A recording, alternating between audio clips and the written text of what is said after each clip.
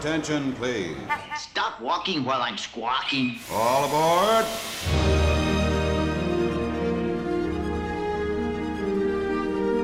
Hi, everybody. Hey. Hey, Adam. Hi. Oh my gosh. You guys, this is history for Gen D. We're making Gen D podcast history right now. We are arm's length away from each other right now. Guys, like no more Zoom for one episode. I happen to be in LA, so I decided to crash Dana's evening and come over to her house. And here we are podcasting together in the same place at the same time and not staring at each other through a screen. It's 9:30 p.m. My daughter is asleep. We are dangerously close to her bedroom, so we're a little worried about the noise, but we're making it work. And this is so exciting. So yeah, Adam found out last minute that he had to come down to LA for work, and he's here. So we're doing an episode. We've got wine. We've got in the same room closeness. I know. And Adam, I told you I was bummed because we didn't have enough time, but I wanted us to have a Disney cocktail. I wanted to make a cocktail. You know, I'm highly disappointed you do not go buy the $200 worth of ingredients to make jet juice. And for that, I apologize. Horrible host, guys. Yeah. If you're in LA, skip staying at Dana's house because she can't be bothered to spend a lot of money to make a Disney cocktail. Instead, it's just wine. It's fine. And a wonderfully cooked dinner. So, I think the wine was $12, the bottle. All right. Hey, that's a good $12 bottle of wine. I know. Trader Joe's? No. Okay, this is going to sound like an ad. It's this company called Bright Cellars, and it's one of those wine clubs. But you know what I do? They do like a damaged label order for really affordable.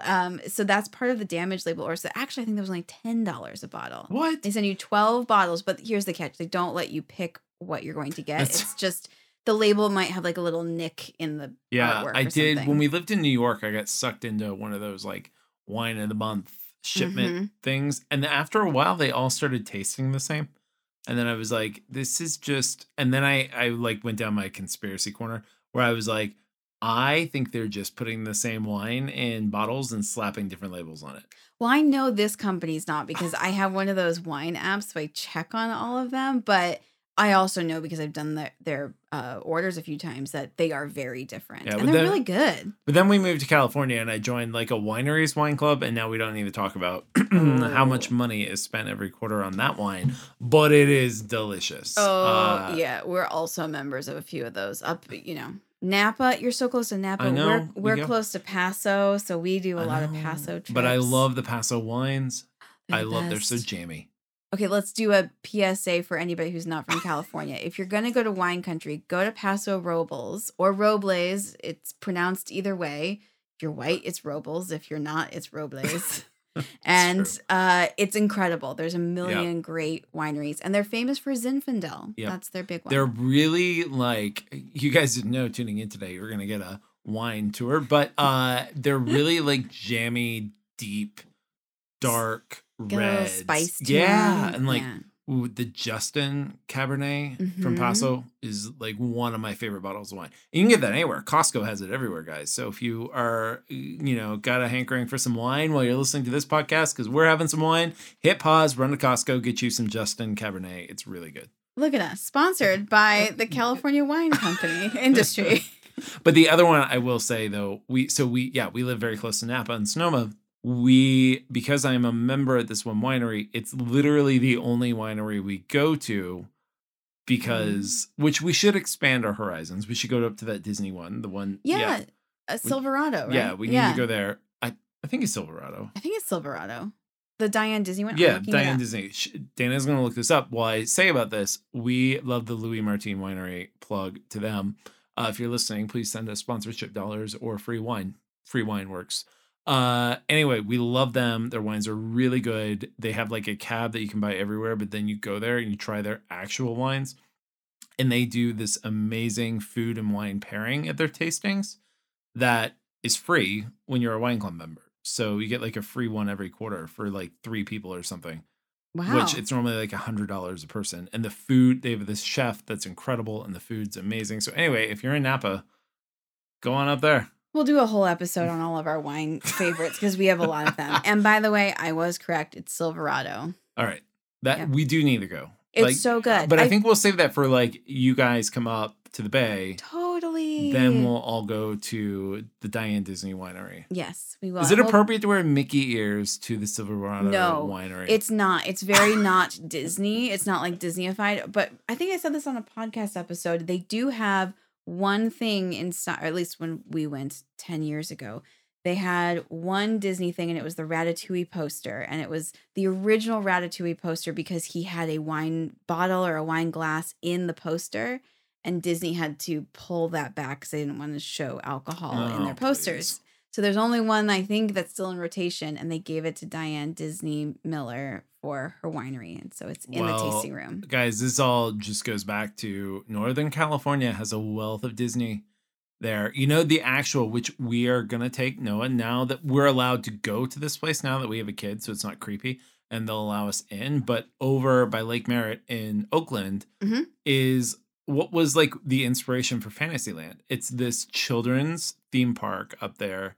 Yes. My cousin Sarah just took her kids and posted some photos. It's like very fairy tale like. Yeah, it's like Fairy Tale Land or something is what they call it. Yeah, Fairy Tale Garden, something very cutesy and old.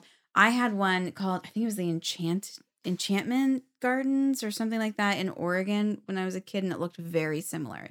They have like the old woman in the shoe kind of stories mixed with a lot of like classic fairy tales. Yeah, it looked really cute. Like, but the fun thing there is in which it's appropriate, you can't take Children's Fairyland, that's what it's called. There it is. So adults cannot go there without a kid, and a kid cannot go without adult supervision. So it's kind of a neat, it looks really fun. So we're going to take Noah there at some point. But between that, the Disney Family Museum that we've talked about before, and now the winery, there's so much up there in Northern California. I had to look it up. Mine was called Enchanted Forest in Turner, Oregon. I have very weird memories of being like oh my God, we 4-year-old. drove past this place. Yeah. When we drove to Seattle. It's like a weird Disney fever dream. Yeah. It's weird. We drove by and Kurt goes, that looks like a nightmare. Yeah. Yeah. It's pretty weird. Anyway, so I don't know how we got on this topic, but here we are. We're here. I am here in person. You go. Wait, no, we can't leave this. This is what I have a memory of. I have to show it to you. There's a giant witch, and you walk into her mouth, and I think it's a maze inside her mouth. Nope. This is the Enchanted Forest. Hard pass. Yeah, guys, it's a very creepy wooden witch with a big old long nose and a bunch of warts on it. And you walk through her mouth, and I think you go into a maze. That's what I remember as a 4-year-old. I have not been back since. Honestly, there might be a reason why. We drove past it, and all I thought was Action Park from New Jersey. Like, I used to be an East Coaster, and you always heard about Action Park. Wait, is this the one that's the water slide park? Yeah, where they made a documentary. Hulu did the documentary on it. Yes. Yeah. Where it was like you would just die if you went there. Like, it was the documentary. If you haven't seen it, if you love, obviously you're listening to this, you love theme parks.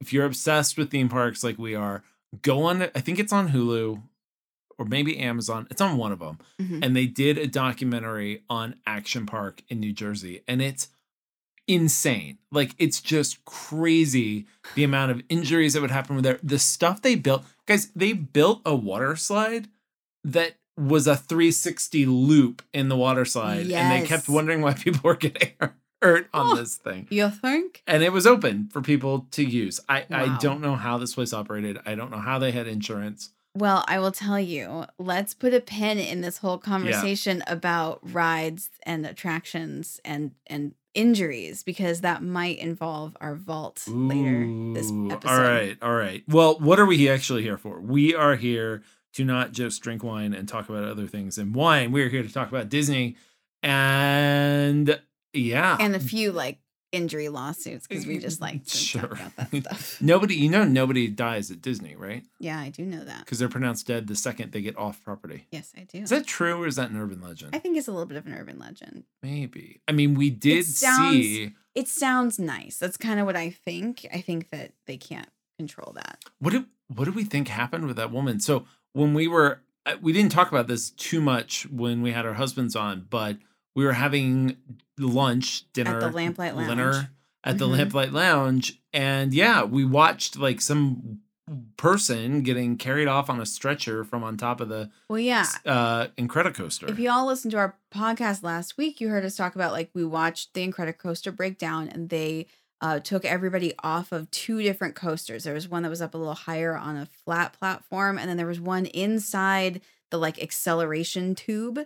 And we watched everybody kind of take what would you say? That was like a 20-30 minute process. It seemed yeah, like. for everybody to climb down. It off was the thing. faster than I thought, but then they then sent a bunch of like EMTs up into the tube, and they were in there for quite a while.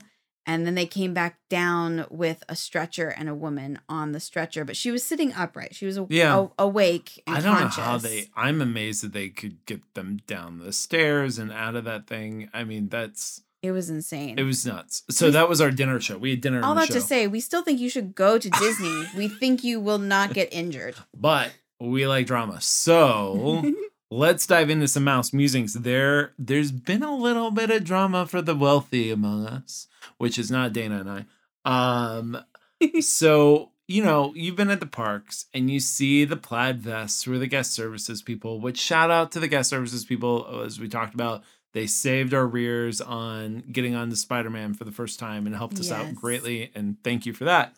But they also have another role. They are VIP tour guides. And we are talking like you got to shell out the cash. So the VIP program, they have it at Disney World and at Disneyland. Full disclosure, I got it like the VIP treatment for free at Disney World once. And it was when we weren't cast members when I worked for ABC for a long time, for the television network. We were employees of Disney, not cast members, because ABC was like, no, you're going to be employees. You're not being cast members. And then actually one time, funny enough, they tried to change the hold music at ABC News to like Disney theme songs. Oh. And quickly it was switched to ABC News Radio because they're like, we can't have the ABC News Network playing It's a Small World on repeat when you put like, the president's press secretary on hold.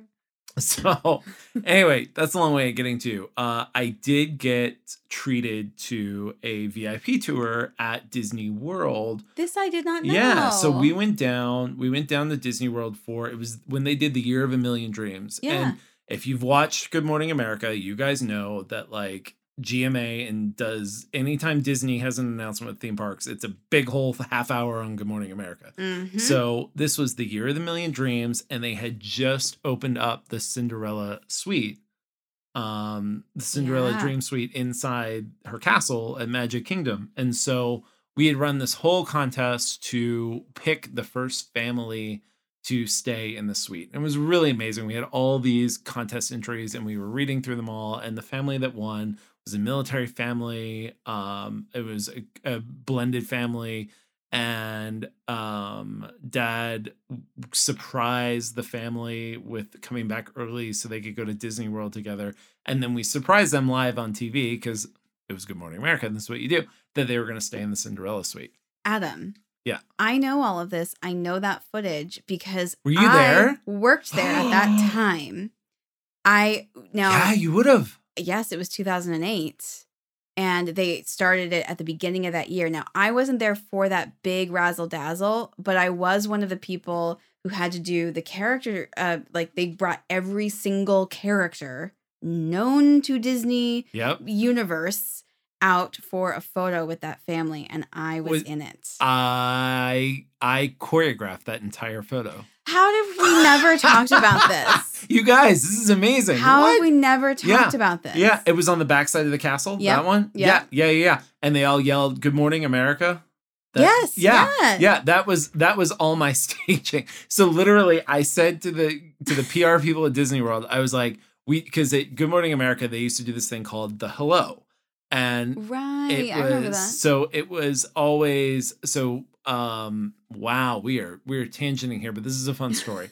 So when I worked at Good Morning America, they released their new logo. And so we had this whole plan to like make the logo pop up places and get a bunch of people together to yell, "Good Morning America." So we had like a crop circle basically done of the logo in Kansas, and we had the USC marching band spell out the GMA logo at the Coliseum, and we flew a helicopter over to get it. And that was really cool. So we did all kinds of fun stuff. So this became a thing, the GMA Hello, where with different segments, you would have people go, yay, good morning, America. Woo. Yeah. So I said this to the PR guy at Disney World, and he was like, got it. So he literally gathered like every employee of Disney World and all the characters. All the characters, you guys are up on the castle. Yeah, up at the top where like they do the castle show or all the characters, and they had like everybody custodial attractions. We had, everybody down we the had lower our half. camera set up, and it was a live shot. We had our camera set up in front of the carousel.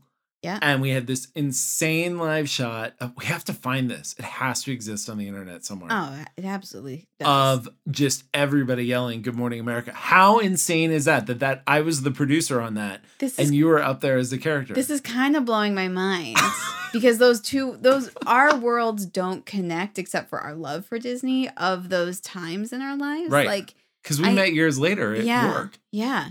Oh my God. Weird. You guys, this is a breakthrough moment. This is pretty cool. I forget the rest of the podcast. What else are we going to talk about? Let's keep going here. Nice talking with y'all, everyone. But like, it was such a fun experience. So this VIP tour guide gave Mike Bars, who was the weather anchor at the time. So he was the one who went down to do it because they always made the weather anchor do the fun stuff. Mm-hmm. And we spent a day with this VIP tour guide just driving us around all 4 of the parks. We rode every ride at every park in one day. Wow. With him. It was great. We had so much fun. And it was special. They picked me up at the airport, drove me straight there. Like we stayed at, where did we stay? I think we stayed at the Grand Flow. Like it was just, it was a great trip. Did you feel like a VIP? I did feel like a VIP. Well, I will say they're very popular out here at Disneyland, and I see them go around all the time. I've not been fortunate enough to be on one yet, on a VIP tour, but here in California at Disneyland, you will see a dressed plaid person walking around every 15 minutes. Yeah. And if you take a quick glance at who they're walking with, 9 out of 10 times it's a celebrity. Because they're the only ones who can afford it. I know. Guys, okay, so the VIP program, coming full circle here, at Disneyland, it's $425 an hour with a 7-hour minimum. So you can do the math. That's a lot of money. That's thousands of dollars you're paying to be ushered around. Now, they plan everything out for you. I have some friends who got to do the Disney World version of this at the Magic Kingdom just a couple months ago. If you're listening, you know who you are. But to Disney World's credit and to the VIP program's credit, they understand you are shelling out so much money to go on this thing. And thousands and thousands of dollars. So some very good friends of ours, their family had decided to go in and buy this thing. And our friends got, I don't know if you guys remember in the news, the Southwest Airlines disaster of a few weekends ago where their computers went down. They canceled thousands of flights everywhere. Oh, right. Mm-hmm. They were stuck in that mess. So they got to Orlando like halfway through the VIP tour day. VIP tour came and picked them up at the airport. What? Got them to their hotel, dropped their stuff off, and drove them backstage to meet their family in the Magic Kingdom. And got them on whatever they wanted to do the rest of the afternoon and just accommodated them. Like that's what you're paying for, right? That's some pixie dust right there. Yeah, that is. And I feel like that was even going above and beyond what they're paying for. Yeah, that's pretty incredible. So the drama, to get back to the drama about this. So Disney World announces, guess what? If you're on the VIP tour, you can go on Rise of the Resistance without going through the rigmarole of trying to get a boarding group. Like, we're just going to walk you on. So makes sense. Then people you're thought, paying that much money. You should be able to get on the like elite rides. You should be able to do whatever you want to do. If you want to eat apples with Snow White in the utilidors, you should be allowed to at this point, frankly, for the amount of money you're paying. So great, that gets announced. So then Disneyland sort of says, or it's a rumor that, yes, same at Disneyland too, right? And then Disney comes out and says, no, this is just at Disney World. This is not a thing at Disneyland. We're not doing it as a thing at Disneyland. So then you can imagine these people paying thousands of dollars to be ushered around Disneyland and California Adventure are like, wait, what? Like, what do you mean? I just paid you $7,000 for a full day. I want to ride Rise of the Resistance 6 times. Make that happen. And they're saying, no, you didn't get a boarding group. I don't know how these poor cast members who are doing these VIP tours have to tell these people no. So apparently it is all now changed. And if you are willing to shell out a few $1,000s, you can be guaranteed to ride Web Slingers and Rise of the Resistance. So Dana, next trip, I think we could pool our resources and maybe pay for a half an hour. Yeah, no, sure. A half hour. Hold on. I need to run and get a lottery ticket real quick because that's the only way I will ever be able to do a VIP tour. But that's crazy. Yeah. Yeah. So I can't imagine that I figured that was always a thing. Like if you paid for the VIP tour, you should be able to ride whatever you want to ride, how many times you want to ride it. And frankly, whatever seat on the vehicle you want to sit in. Yeah. Like I want to ride the front row of Rock and Roller Coaster 6 times in a row. Great. Fine. Have a good time. But no, apparently not. Also, who would really want to do that? That would give you like a brain hemorrhage if you rode Rock and Roller Coaster 60 times or something. I will admit, when we were down there and on our little fun day of VIP tour that we, again, did not pay for as part of because we worked there, we did ride Rock and Roller Coaster 3 times in a row. Oh, why do you hate your brain? And then I think we did Expedition Everest like 4 times in a row. Hey, speaking of Rock and Roller Coaster, can I talk about something I saw on TikTok? But somebody had posted a TikTok, and I wish I could remember their name and give them credit for this. But somebody said the question that I'd asked Andrew last week, which is if you could make any ride or change any ride to be about a character that's not been represented in the parks, what would it be? And this person had said, and I think this is genius, you take out Aerosmith from Rock and Roller Coaster and you make it about Goofy and Max in a Goofy movie trying to get to the Powerline concert.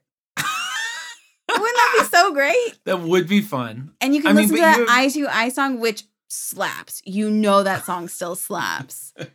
I just want to be on a roller coaster listening to Eye to Eye. I do love Goofy's Fly School at DCA though. Oh, why? I love it. And because I also love the Dino Whirl or whatever it was called at Animal Kingdom that they've since gotten rid of. You hate your body. You hate your mind and your body, and you want to hurt them. I am super. So Kurt and I were talking about like we have to go back to Disneyland Paris at some point soon because their version of the Rock and Roller Coaster is undergoing a massive overlay and refurb to become the Iron Man roller coaster there. Oh, I didn't know that. Yeah, that'll kind of be the centerpiece of Paris's Avengers campus over at Walt Disney Studios there. Which, I mean, I could go on forever about Walt Disney Studios and what a mess that park is and was the last time we were there. But now they're building Arendelle and they're building the Avengers campus there. Like, it'll be really cool. Sweet. But I think they, somewhere online, one of those websites just posted a ton of new construction photos of the Iron Man coaster. So basically, they're keeping the Rock and Roller Coaster track, and they're just making it this crazy Iron Man ride. That's inside. cool. So I'm expecting like flying Iron Man all over the place, and God knows what. It'll be cool. Yeah. Like, yeah, we want to go there. We want to stay at the new Marvel Hotel that they did. They used to be the Hotel New York. Yeah, it looks amazing. So anyway, VIPs. Sure. Wow. Hey, they get what they get. You know, here's the thing. Do you think VIPs get free food and drink? No. No, they don't. Of course they don't. But I am excited. There is a new drink offering. Okay. Is this more news? This is more news. More news. We'll change subjects here. There are more beverages being offered at DCA and Disneyland. Oh, okay. It's very tasty. Okay. It's very hydrating. And it's probably $6 a bottle. I don't know what the price is. But so is it LaCroix? It is not LaCroix. That would be genius. You know, they could probably sell like $10 a can of LaCroix at Disneyland and get away for it. Oh, absolutely. I mean, you're spending. Did you notice that bottles of water are now up to $4.50 and they're not just $4 anymore? No. Yeah, they snuck a little extra 50 cents up for a bottle of water. So listeners, listen to our tip here. Bring your own reusable water bottle with you. They have a bunch of refilling stations all around both Disneyland and California and Adventure. Actually, pro tip, I learned this last trip over in Adventureland. When you come into Adventureland and like basically that weird little area between the entrances to Frontierland and Adventureland, they have a water bottle refill station there. Yeah, it's right by the bathrooms. Yeah, I Yeah. had not seen that until now. They also have one over by the bathrooms in Galaxy's Edge that's super cool and looks, authentic to Yeah. that See, galaxy. but you can do this in California. In Florida, you do not want to refill those bottles of water because that water tastes like sulfur trash. Yeah. It's not good. Florida water. But if you're going to Florida, you can always walk up, and this is also with California, you can walk up to any quick service and ask for a cup of water. They'll give you a free cup That's of true. water. That's true. And the Starbucks used to be a good place to refill your bottles pre-COVID because they would have the giant Mm-hmm. thing of water at Starbucks. Yep. But I don't think they have it anymore. But anyway, water is what I'm getting to. Expensive water. There is now more expensive water at Disneyland. Oh, So you no. know those like smart water bottles that are the flavors that you see at like the airport or the convenience store or Mhm. whatever. They're now at Disneyland. So you can get mint watermelon, you can get cucumber lime, and if you're feeling very dehydrated and like you think this marketing ploy by Smart Water to upcharge their water to Yes. get the alkaline plus water, you can get that now too at Disneyland. Now, I'm excited because I love flavored water. My husband and I have a complete obsession with flavored sparkling waters. Like, Uh-huh. probably drink an unhealthy amount of it, and we're gonna have something wrong with us in like 30 years. But like, we go to Costco and buy 3 cases of the Kirkland sparkling water, and we go through it in like a week and a half. Not healthy. So You guys need a soda stream.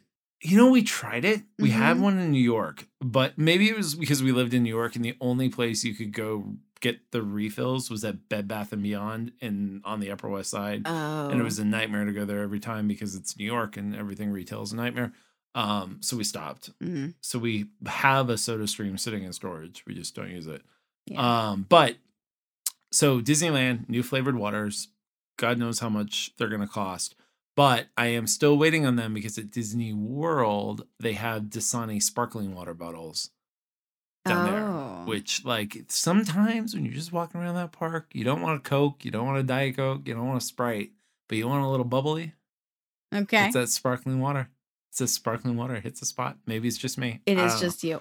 The sparkling waters, but I'm not a soda drinker, so I will I'll pick regular water before I'll pick sparkling water, but I do like a LaCroix. But I'm sorry, this news bit is all on you, my friend. It does not excite me in the slightest. So I'm excited about spending more money on water, but also to talk about spending more money on useless things. Can we talk about? So we're at Disneyland. We're walking around, and we're in some of the men's clothing areas at the stores. Uh-huh. They're selling so much underwear. Like, I do not get this. They are selling boxers, and it's become like a thing now. Really? Like, Spirit jerseys are a thing. Ears are a thing. Apparently now men's I blame boxers. Ellen. I blame Ellen. Ellen made boxers cool again. Like, what? I mean, I just don't get it. Like, why are you going to buy $25 boxers from Disneyland with Mickey all over it for just you to enjoy? I think you should buy a pair and tell us if they're worth it. And I say this because this is a little bit of a tangent, but Ryan, one time we go to Vegas quite often because we live in LA and it's quite close. And one time a few years ago, he forgot to pack underwear. And Vegas is also just a giant shopping mall. So Yeah, we you can went go anywhere. Yeah, we went to the Planet Hollywood shopping center looking for boxers. He's a boxers guy. There were no boxers at H&M. There were no boxers at any store. Ryan, buddy, you got to get into the boxer brief thing. He can't do it. He's like, no, you can't teach a dog. What's the phrase? You can't teach an old dog new tricks. This is Ryan for underwear. I'm telling you, Lululemon's boxer briefs they last forever. They're expensive, but they will last you for years, Well- and they're the most comfortable. Well, I'm things about on to the tell you. planet. That was my dog farting. Well, I'm about to tell you what he ended up doing. However, his sister works for Lululemon, so noted. But no, we went into the only store that sold classic boxers. And what was that store? Tommy Bahamas. And how expensive were those boxers? $30 a pair. Oh my God! And Please we tell me had- he still has them. Oh, Does he have them? They the He has, special like, occasion boxers? He has like 6 pairs of Tommy Bahamas because they have become the most comfortable boxer. And yes, they do all have some weird Hawaiian print on each of them that's very obnoxious and very different. And he loves them. And he walks around being like, gotta have my Tommy Bahamas.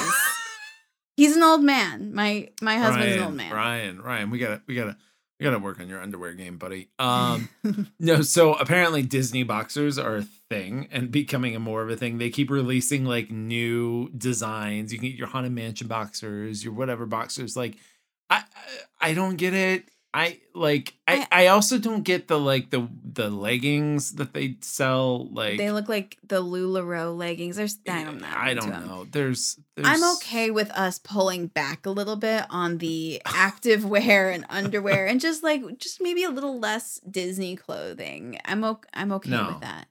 Yes. No. I like my classic t-shirt or jacket or anything like that, but I don't am getting into the new button downs they're doing, the short sleeve button downs with like the prints. I kind of like those. And I'm really like, I might be turning into full dad because I bought the Nike Mickey hat. You did. Now I want some of the Nike Mickey golf polos. Ooh. Are you going to wear them with the hat? Yeah. I'm going to go full on dad mode. Oh, bless. I know. That's happened. It looks really comfortable, especially in Florida. You know what else is comfortable? What? Tommy Bahama boxers. Highly recommend. Was that at the Tommy Bahama at Caesar's Palace? No, it was at the Planet Hollywood. There's a Tommy There's Bahama one in there. every hotel, but like because it's Vegas and it's Tommy Bahama. Of course, we were also the only shoppers in there. And about right. He's a convert. He can't not have Tommy Bahama underwear now. Can we another quick tangent and then I'll stop talking. That Vegas, these stores, who shops at these? Because I was there when I was in Vegas for work. And we suddenly got tickets to go see J-Lo, which was one of the greatest shows I've ever seen in person. But I needed something to wear. And so I went to the Gap because sure. But I went to the Gap at Caesar's Palace. I was the only person in there. And I hope nobody from Gap should be listening to this. So we've name dropped every single brand, by the way. Somebody sponsor us, please. So I go in there and I'm like, oh, these are cute. That's cute. I'll get that. Next thing I know, I got a stack of clothes. And I'm like, oh, I really did not mean to come to Vegas and buy a whole new wardrobe from Gap. But they had all these sales and everything else going on. So I was like, screw it. I'm here. I'll buy it. I'll take it all back with me. So the woman, I don't know if she was trying to flirt with me or what was happening, but the woman checking me out, she would scan one piece of clothing, take the security tag off, put it in the bag, take another piece of clothing, skip scanning it, take the security tag off, put it in the bag, and like alternate it. So I literally walked out of there with like buy one get one, and she just winked at me as she was doing it. She was probably like on her last shift and was like, "Oh, I'm so done with this place." Wow, look at you. Yeah. So if you want a good sale, the Caesar's Palace Gap. So how'd it work out? Did you get her number? You take her out on a date? Yeah, she came to J-Lo. Sorry, babe. Sorry, Kurt. No, did not. But I did enjoy the 50% unintentional 50% discount. Anyway, so again, a long way to get to. See, guys, this is why it's probably a good thing that we're not in person together all the time because this is going to be a 2-hour show. Anyway, long way around to Disneyland is selling boxers. If it's your thing, go get them. Guys, if your lady friend loves some Disney and is listening to this, or ladies, if you're a man friend, or guys, if you're a guy friend, like whatever, whoever, if you think they like the boxers, you want to surprise them with a little nice romantic night, and then boom, Haunted Mansion boxers. Have at it. Disneyland's your place. Wow. Okay, so one more bit of news. Okay. Which, oh gosh, Dana, we really screwed up the timing of our trip to Disneyland. Well, yes and no. We missed one of my favorite things. We missed 2. Well, yeah, 2. We missed 2 big rides. And they're 2 of my favorites. Our dog. By the way, we're together in a very small studio room. That's my husband's room. This is another tangent. There is a third person in the room with us, and that is my dog, Marla Pooch. And she's very relaxed, sleeping at our feet. And she is giving some gas leaks over here. So The wine helps. The wine helps us right now, but we are getting fumigated. So we missed two things. We missed the Matterhorn, which I love because we have now figured out in this episode that I love rattling my bones on roller coasters. You hate your body. Yes. Hate my body. Love roller coasters. So Matterhorn is now since reopened, but that's not what we want to talk about. We want to talk about the world famous Jungle Cruise. Aww, the Jungle Cruise. I'm really bummed. Like, that really tugged at my heart when we walked by it multiple times on our trip, and it was just barricaded off. Yep. It was sad. But it's open now, so I guess... Well, and they just did a whole I guess they called it a whole refurb. It seemed like a light plussing. Yeah, light plussing would be appropriate. Should I forget my meeting tomorrow? Let's just go down to Disneyland. Right? Okay, fine. Sorry, work. No, I'm kidding if you're listening. So they did a light refurb, a plussing of the Jungle Cruise. And so we have not been on it, but we have watched some of the ride-throughs of it that other vloggers who are obsessed. It just opened a couple of days ago. But yeah, we just watched a YouTube video so we could get a sense of what it looked like. And it's really cute. I mean, it was already cute to begin with, and it's so classic, and you can feel Walt's presence on those types of rides. So it's really sweet. But I liked what they added. Yeah, it's not that different. Right. It's slight changes except the beginning, which I kind of love. So if you've been on Jungle Cruise at both Disneyland and Disney World, you know there is one huge glaring difference between the two, and that's at Disney World. It ends with going through the Cambodian shrine, and like you enter and they turn the light on, and there's like the tiger, and it's creepy and fun, right? You didn't have that at Disneyland. No. So now, spoiler alert, so skip ahead a little bit if you don't want to hear.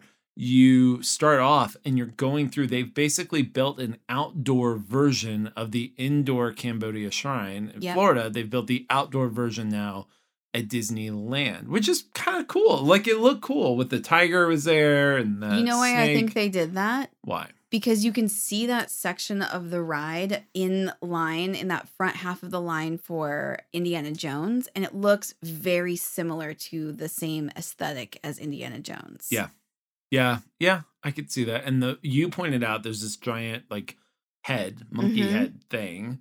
Yeah, that Dana, looks like is it the Mara head or whatever the giant head is in Indiana Jones? They look very similar. Yeah, so I mean, I loved when they used to make jokes about the people in line at Indiana Jones as you would go through there in Jungle Cruise. So maybe that's out now, but it looked really cool. Some cute little additions, like the sunken boat was cute. I don't know. There's a lot more apes taking over. There was like like baboons and gorillas and monkeys, and it just seemed like in every scene they're kind of taking over. And they did that before, but they're doing it even more now. And I thought that was cute. Yeah, I didn't notice much different with the skipper and their jokes and routines. That didn't feel very different. At least, again, full disclosure, we watched it on a video, so we weren't there experiencing it in person. But I was very thankful, and I breathed a very deep sigh of relief when the backside of water, O2H, O2H. That joke is still there, so don't worry, that joke is still there. I was very concerned. Schweitzer Falls, special place in the heart. But yeah, it was cute. It was cute. An addition of a lot of monkeys, I guess. Yeah. Oh, and Trader Sam's at the end. That was the big thing that they were talking about. Trader Sam's now is like a hut that you see. He's been replaced by a gift shop. Again, more monkeys and various jungly animals are wreaking havoc. It's cute. And I get they're playing on the idea that you end a ride and you go into the gift shop because there is no gift shop at the end of the Jungle Cruise. So now they're kind of making fun of it with the Trader Sam's gift shop. But it's cute. It's cute. I can't wait to do it. I'm excited to see it in person and see all the changes in person. So anyway, that was supposed to be a short mouse musing, but when you find out our paths crossed decades ago and we had no idea. And now that we have shared the very public knowledge now that my husband wears Tommy Bahama underwear, you have to take a minute and really appreciate those moments. You do. I actually think I have an old beta tape Because this is back, guys. This is when TV still was shot on beta. I think I have a beta tape at my parents' house of that episode of GMA. We had it in the cast member section. Like they had some of the VHSs there, and I remember watching it like months later. We have to find this. It's a new mission. We have to find this. The photo exists. I have friends at GMA still. They could pull the archives of it. Ooh. There you go. Don't tell me. People, we will find this. And when we do, it will go up. Anyway, so that's that. Well, great. I guess we haven't done this in a while. I guess it's time for the vault. Do we do the deep vault voice? NPR vault voice. Deep dive into the history. Our vault voice. Yeah. Adam, are you ready to dive into the? I'm ready. I've got a little wine left, so I'm ready to sit back, relax, and listen to the story. Well, good. Okay. Well, I have 4 pages of notes that I put together. I should probably refill this glass of wine for the 4 pages of notes. No, I was excited. We haven't done a vault in a while. I miss the vault. I think it's personally one of my favorite things to research. It's fun. I like to research. And I also like to talk about like old Disney history. And so today we're actually going to talk mostly about a ride that exists on both East and West Coast, but the history really lies within the East Coast. And the story I'm about to tell you is the history. Give me one more clue. Let me try to guess. Oh, gosh. And we haven't talked about this one yet. We have not talked about this ride. And it is one that you were disappointed you did not get to ride when we just were at Disneyland. Disappointed I didn't get to ride when we were just at Disneyland. We ran out of time. Ran out of time. The line was too long. Disneyland or Land. Indiana Jones? No. Oh, we already talked about Indiana Jones, didn't we? Yep. Ooh, ran out of time. Didn't get to ride. Big Thunder? No, but it's another mountain. Space Mountain. Space Mountain. So I'm going to give you the history of Space Mountain.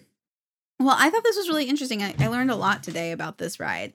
So the beginning of Space Mountain actually started with Walt Disney himself out here in Anaheim. So in the early 60s, when everybody was pretty obsessed with the space race and talking all about, space and everything, Walt was too, and he was marveling at how astronauts were being hurtled out into space and returning to Earth through the Mercury and Gemini space programs, which I guess were a really big deal in the 60s. And he did a bunch of his Sunday night pieces on space, and that was a big reason why he wanted to create Tomorrowland, was to celebrate, the future, but also celebrate space.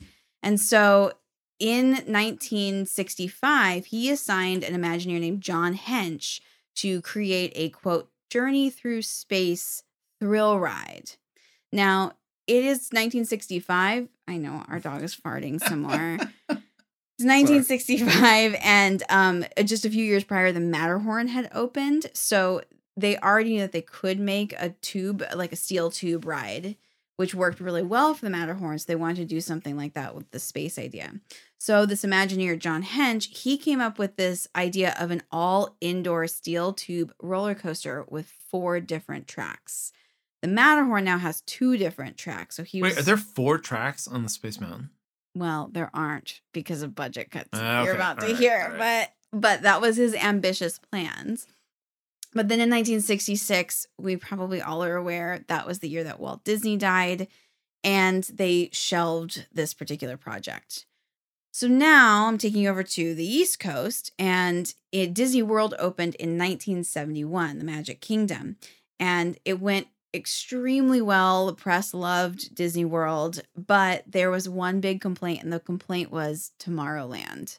So at the time, they only had 2 rides in Tomorrowland. It was the Skyway aerial trams and the Speedway, the motorized cars. So Imagineers were like, okay, we've got to put a thrill ride over here. They went back to the shelf and found the old blueprints to the indoor roller coaster and decided that they were going to create that. At the time, it was called Spaceport, or they also sometimes called it the Space Voyage. So in late December of 1972, they began construction on the ride, and they changed the name officially to Space Mountain. For, placing this ride in the Magic Kingdom, I'm sure you can imagine it's kind of further back than the one at Disneyland, and that was for a reason. The Imagineers wanted to make sure this was as far away from Cinderella's castle as possible so that it didn't pull focus from the castle itself. Does it at Disneyland? It's closer, but you can't see it as much because there's more buildings in the way. But anyhow, they kept it so far out that they had to make it beyond the limits of the Magic Kingdom. And that's why, if you notice, the train tracks for the Disney train are ahead of the actual ride. So let's talk about the structure of the building. You know what every Space Mountain looks like, and it's kind of large, white, and kind of comes to a point. It's very dome-like. So I want the giant cookie jar. I know, I do Kurt too. won't let me get it. They also make it as a coffee mug. No, I don't it. know how you can actually like drink out of that thing, but like I don't know. I want it. I don't know. Yeah, I know. So the design is actually pretty unique as well. Space Mountain was basically made as like an inside-out building. There are 4 large structural beams and a platform that were first created to kind of be the ride structure. And then on the outside, they put like a ring of columns to add these structural beams. So you can picture it. There's like those long beams. There are actually 72 long beams that weigh 74 tons. What? And they're 117 feet long. And the reason that they're on the outside of the building is because they didn't want those structural beams to be on the inside, because on the inside they project those galactic stars. Yeah. So they needed to have a smooth surface on the inside. So that's why the structure looks like it does. I still love the structure though. I know, it's so unique. Oh, and in case you're curious, Space Mountain stands 183 feet tall. Pretty tall. Things like things you never thought you needed to know. Well, now you know. But now you know. And now it's like, I'm going to be that guy when I'm at Disney World and be like, did you know? It's 183 feet tall. And those are steel beams on the outside. Okay, so you know that the track has two lanes, and they are mirror images of each other. They're called the Alpha and the Omega. Originally, Imagineers wanted to make the 4 tracks like we were just talking about, but because of budget cuts, they had to pull it back to 2. There also, when they first started, before the ride officially opened, they had like strobe lights inside and like a bunch of like crazy loud noises. And the Imagineers were like, this is too much. It's too distracting. And we need this to be an appropriate ride for all ages. And this feels like we're going to give somebody like hemorrhage their brain from all the strobe lights. Like epileptic shock or something, right? Yeah. I thought this was really sweet. They wanted to make sure that it was a ride that was appropriate for all ages. So they sent Roy Disney's widow, who was 83 years old at the time, out to ride the ride. And she loved it. So I thought that was cute. Hi, Mrs. Disney. You are 83 years old. We're going to put you on a roller coaster. You're going to be a guinea pig for us. Let's hope this goes well. And if not, well, I got a story. Yeah. So you know that the ride vehicles are shaped like rockets. And fun fact, do you have any idea how long the ride of Space Mountain is? I would say only like 3 minutes. You're very close. It's 2.5. Wow. Yeah. Is it the same at both parks? Yep, it is. So it's, 2.5 minute long ride. It takes you through, quote, outer space. You hear galactic music playing. Stars are projected on the building walls. And although the ride feels like you're going really fast, the top speed of the vehicle only ever tops out at 28 miles per hour. So that's what I'm fascinated about, because the idea that like you're on this ride and it feels like you are zooming around in that thing. Yeah. But then kind of the other week, what Andrew talked about. Yeah. That you're kind of just tooting along in this thing and you realize it if the lights are on. Yeah. It's underwhelming when the lights are on. Well, here's something else I learned. It is the slowest like mountain ride at the Disney parks. Big Thunder tops out at 30 miles per hour, and Splash Mountain's descent can reach up to 40 miles per hour. Wow. So there you go. Space Mountain's only 28. I wonder what, though, and maybe you're going to get to this, so tell me to be quiet, but the Disneyland Paris Space Mountain. Hang tight on that thought, because I was going to bring that up. So let's talk about opening day. Space Mountain officially opened on January 15th, 1975, and it was a spectacle. They had all the characters, Mickey, Goofy, Donald. They were dressed in space astronaut gear. They had a huge celebration. Fireworks went off. They had 50,000 balloons released, and then immediately following a flurry of white doves. White doves? White doves. Why? Was this a wedding? Like, what? Apparently. I guess because it's a white building. I don't know. Keeping with the color palette. They had 2,000 musicians line the People Mover track on the inside of the ride of Space Mountain and play music. I don't know what music, but they played music, which is... It had to have been like deafeningly loud. Oh, I'm sure. To be inside there with 2,000 musicians. They invited all of the sponsors. It wasn't just RCA. They had a lot of other sponsors because the 10 million couldn't get them quite to the budget that they needed. The ride actually at Space Mountain cost them $23 million to make in 1975.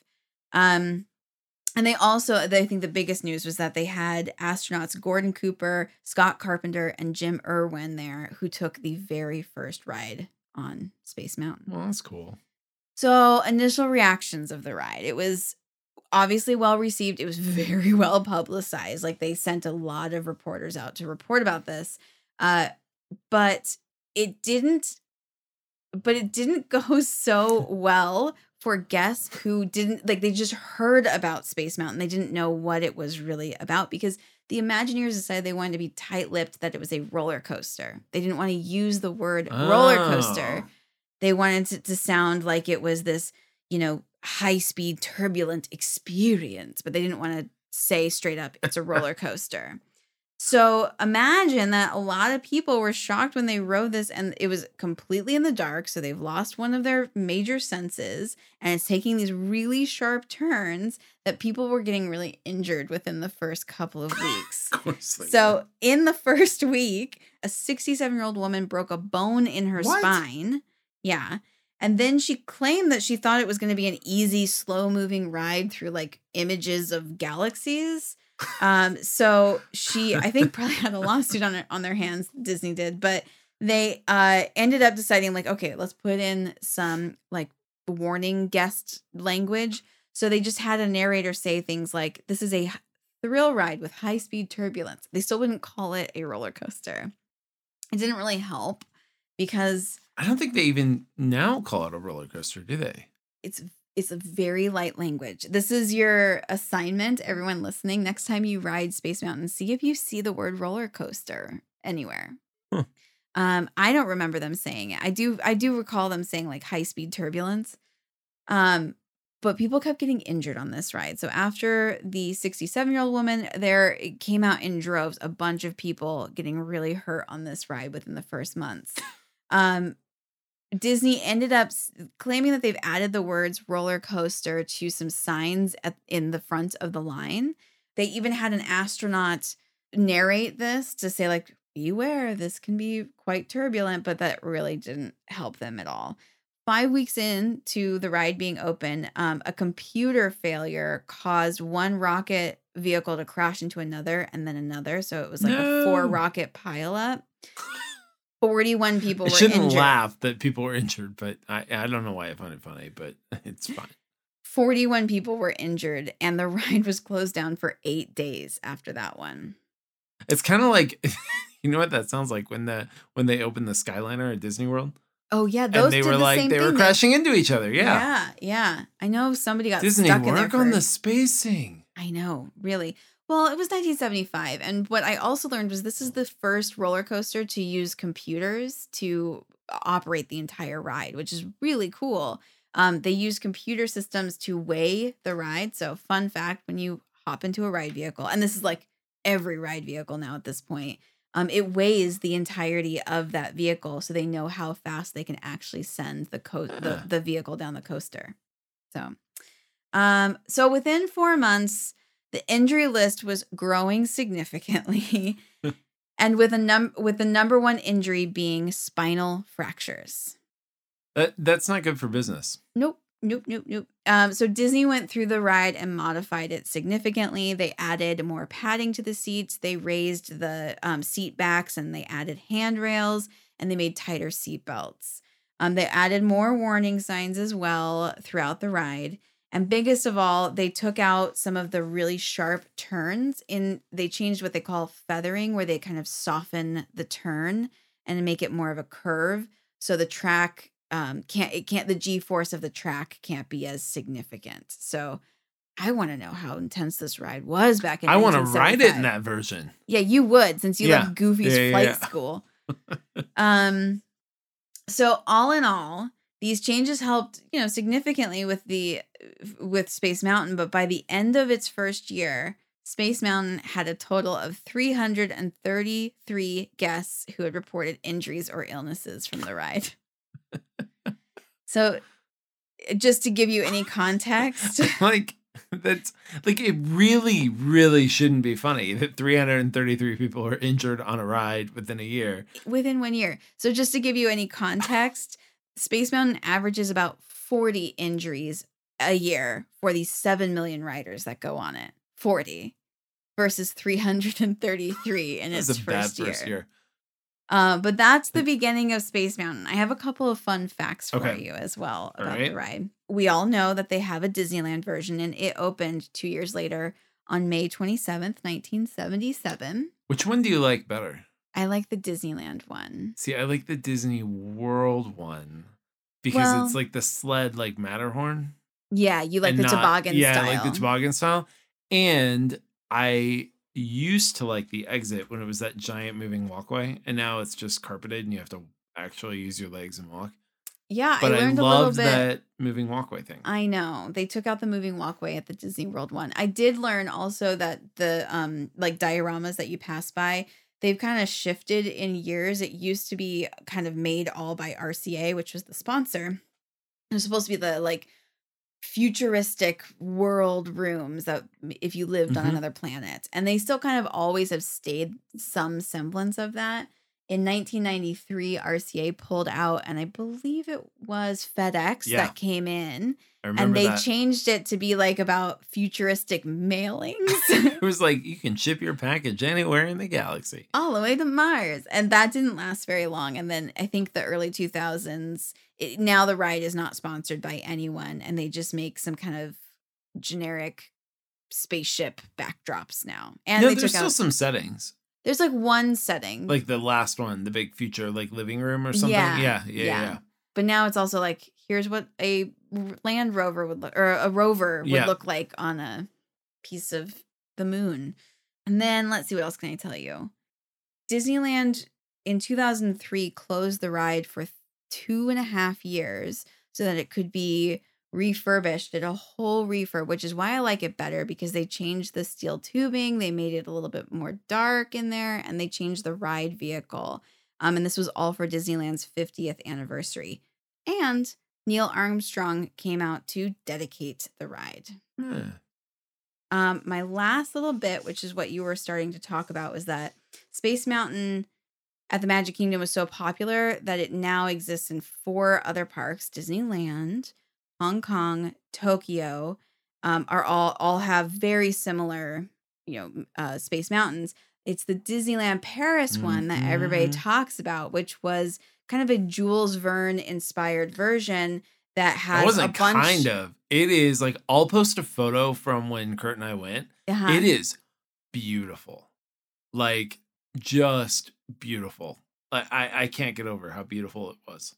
I also watched a YouTube video of it because I just needed to know, and it's really impressive. But it's also just like Rock and Roller Coaster or Incredicoasters. It starts off with that rocket you out real Well, fast. kind of. It like, so you get in, it's not your normal Space Mountain because they put you have to put the over the shoulder harness on you. Yeah, it looks like the And Rock then and Roller it Coaster kind of makes style. its way out, and you go up the tube, and you're out at an incline in this tube, and it's the original idea behind this was that you were being blasted off to the moon in this Jules Verne version of this, and the thing would open up to the outside, like the Yeah. tube would open, and you get like shot off into the ride, and it goes upside down and does all this other stuff that none of the other versions do. Now, I don't know what is wrong with them, but they've like overlaid it as Hyperspace Mountain, and they've kept it. You know, when they did that for Star Wars a few years ago at all the parks, they've left it like that at Disneyland Paris. So now it's a super weird, like Jules Verne meets Hyperspace Mountain weird. But like we could actually do a whole deep dive on the Space Mountain at Disneyland Paris and like the original plans for it. Like it was going to be like this crazy whole thing you walked around in and like had all this other stuff in it. It's nuts. Yeah. Yeah. Well, we should. Yeah. Or we should just go. We could just go to Paris. Disneyland It's fine. Paris. We've already decided. Like we need to go ride the new Iron Man ride. We need to see Arendelle when that opens and stay at the new hotel. Yes. I want to do all of it. All right. Off to Disneyland Paris. Let's book it. Well, there you have it. They're letting Americans in, so let's go. Well, there you have it. That is the story of Space Mountain. Oh, I should also say, I feel like I want to give credit where credit is due. I got a lot of this information from a book called Reality Land by David Koenig, and it's great. It goes into a lot more detail about some of the other mishaps with not just Space Mountain, but a lot of the rides. But I found just the opening really interesting and fun, and you can go on YouTube and see a lot of the doves being released and the birds and the balloons and Mickey in his ridiculous astronaut uniform. I love it. Well, everybody, that was fun. We're in person. I'm gonna be sad that we have to do this over Zoom next time. This was so fun. And we learned something new. Crazy. I still can't get over it. Like that you were there and I was producing it. This is gonna be a thing that I'm not gonna be able to get over. I thought you were talking about Ryan's Tommy Bahamas. Or event. that too. Ryan, buddy. He's going to be so embarrassed when he hears this. Sorry, Ryan. Anyway, thanks for listening. Yeah. Another great week. We'll be back at it next week with even more fun. Maybe another interview. Yeah, we got some more plans up our sleeves, our sleeveless sleeves. So yeah, thanks for listening and have a great week. Bye, everyone.